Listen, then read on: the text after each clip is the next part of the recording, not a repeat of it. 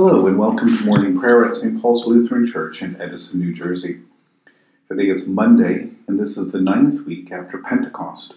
This week, we will direct our attention to the Gospel reading that's assigned for the coming weekend, a reading in which Jesus teaches his disciples to read the signs of the times. Our theme this week is Jesus' disciples know what time it is. We begin our time of prayer in silence.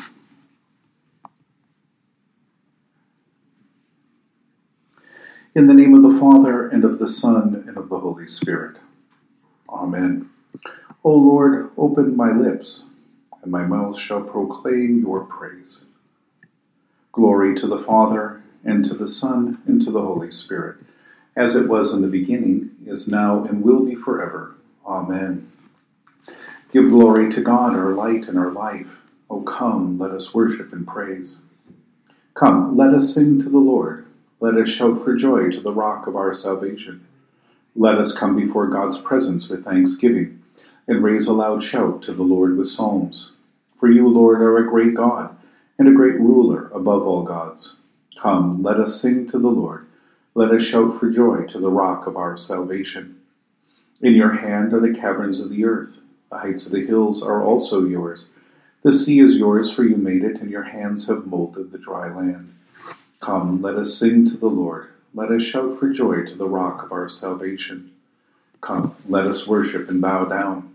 Let us kneel before the Lord our Maker.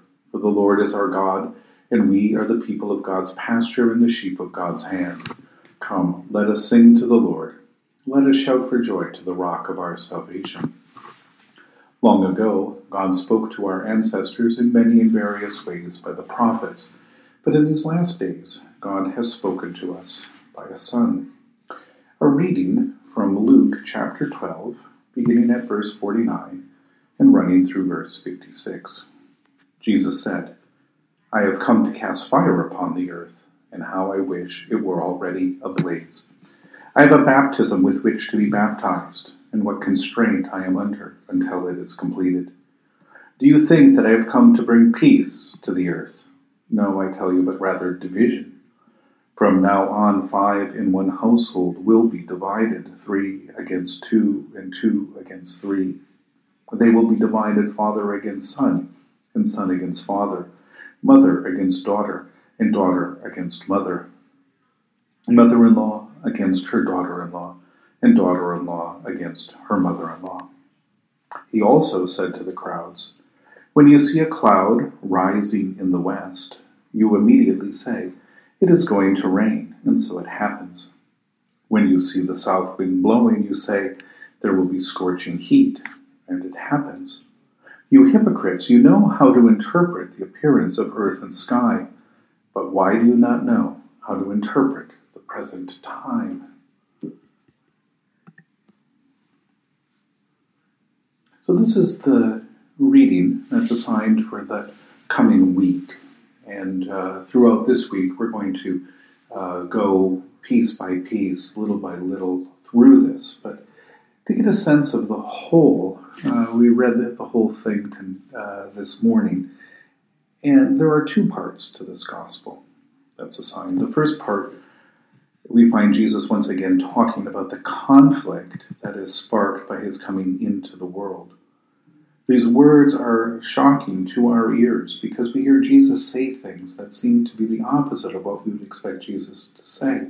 And yet we have to remember that in this part of Luke's gospel, we find Jesus on his way to Jerusalem. This is the final part of his ministry. The miraculous days of ministry in Galilee are behind us, and now the cross looms large on the horizon. The urgency and intensity that we heard in last week's gospel about being ready for the appearance of the Son of God, being ready for the appearance of God's kingdom in surprising ways, that it's already at work, is only growing now with each and every step that Jesus takes closer to the cross. And so that is what Jesus is teaching his disciples then in the second half of the text. We can predict the weather by observing the wind direction, the direction and appearance of clouds and where they come from. But what does it mean for the world that God's Messiah, that the Son of God has appeared? Can we tell what God is doing in the world around us and act accordingly? Since Jesus has appeared, the day of salvation must be near. Since Christ has appeared, it must be time for us to change our mind about this world and how it's constructed and all about where it is headed. It is now time to draw near to God, who has drawn near to us in Christ. And yet, what Jesus is experiencing from some, those people who are in authority, those people maybe even in the towns and the villages, is opposition, not repentance. And so the ministry that ought to bring peace is bringing conflict. And the ministry through which God intends to reconcile the entire world is bringing division. So if there was any doubt that we in this world were lost in sin, then this response to God's loving movement into the world proves our need for God to remain faithful and enduring in God's love for us in the way that has now been put into action and put into motion in Jesus Christ. As we look to live our lives now as Jesus' people in this world, we too will encounter conflict and division. Sin is still at work in the world. But Jesus teaches us that even though the world might hate us, we overcome the world through Christ, by his faithfulness to the way of God, the way of steadfast love and mercy and forgiveness and generosity.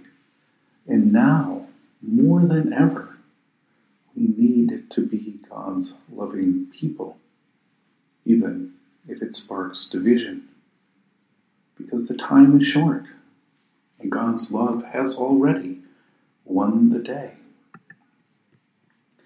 In the tender compassion of our God, the dawn from on high shall break upon us. Blessed are you, Lord, the God of Israel. You have come to your people and set them free. You have raised up for us a mighty Savior, born of the house of your servant David. In the tender compassion of our God, the dawn from on high shall break upon us. Through your holy prophets, you promised of old to save us from our enemies, from the hands of all who hate us, to show mercy to our forebears, and to remember your holy covenant. This was the oath you swore to our father Abraham, to set us free from the hands of our enemies, free to worship you without fear, holy and righteous before you all the days of our life. In the tender compassion of our God, the dawn from on high shall break upon us, and you, child, shall be called the prophet of the Most High, for you will go before the Lord to prepare the way, to give God's people knowledge of salvation by the forgiveness of their sins. In the tender compassion of our God, the dawn from on high shall break upon us, to shine on those who dwell in darkness and the shadow of death, and to guide our feet into the way of peace. In the tender compassion of our God, the dawn from on high shall break upon us. The Lord be with you. Let us pray. Mighty God of mercy, we thank you for the resurrection dawn, bringing the glory of our risen Lord, who makes every day new. Especially we thank you for the sustaining goodness of your creation, for the new creation in Christ and all the gifts of healing and forgiveness, for the communion of faith in your church, for the gift of relationship with others. For what else are we truly thankful? Merciful God of might, renew this weary world, heal the hurts of all of your children, and bring about your peace for all in Christ Jesus, the living Lord.